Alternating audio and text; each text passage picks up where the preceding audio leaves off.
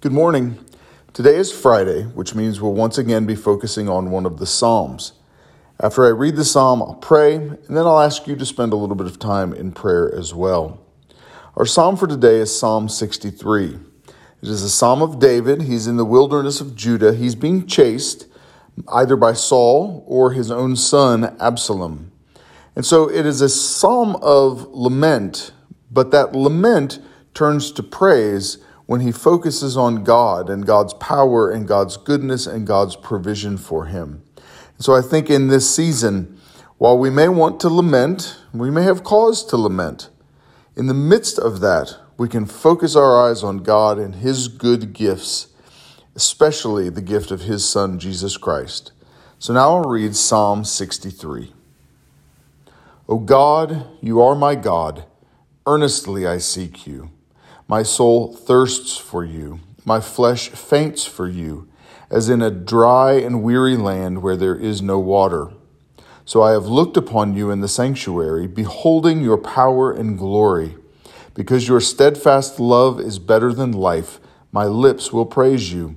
So I will bless you as long as I live. In your name I will lift up my hands. My soul will be satisfied as with fat and rich food, and my mouth will praise you with joyful lips.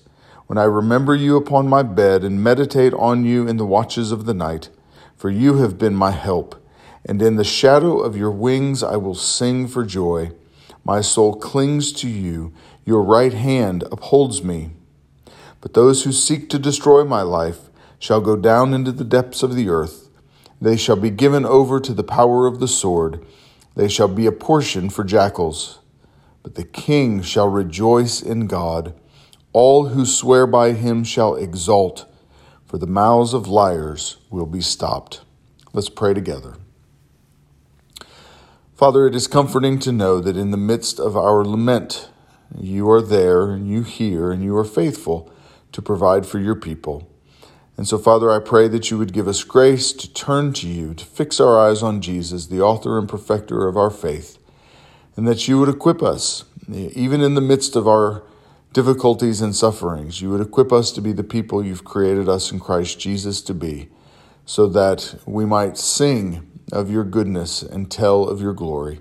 We pray all of this in Jesus' name. Amen. Have a great weekend.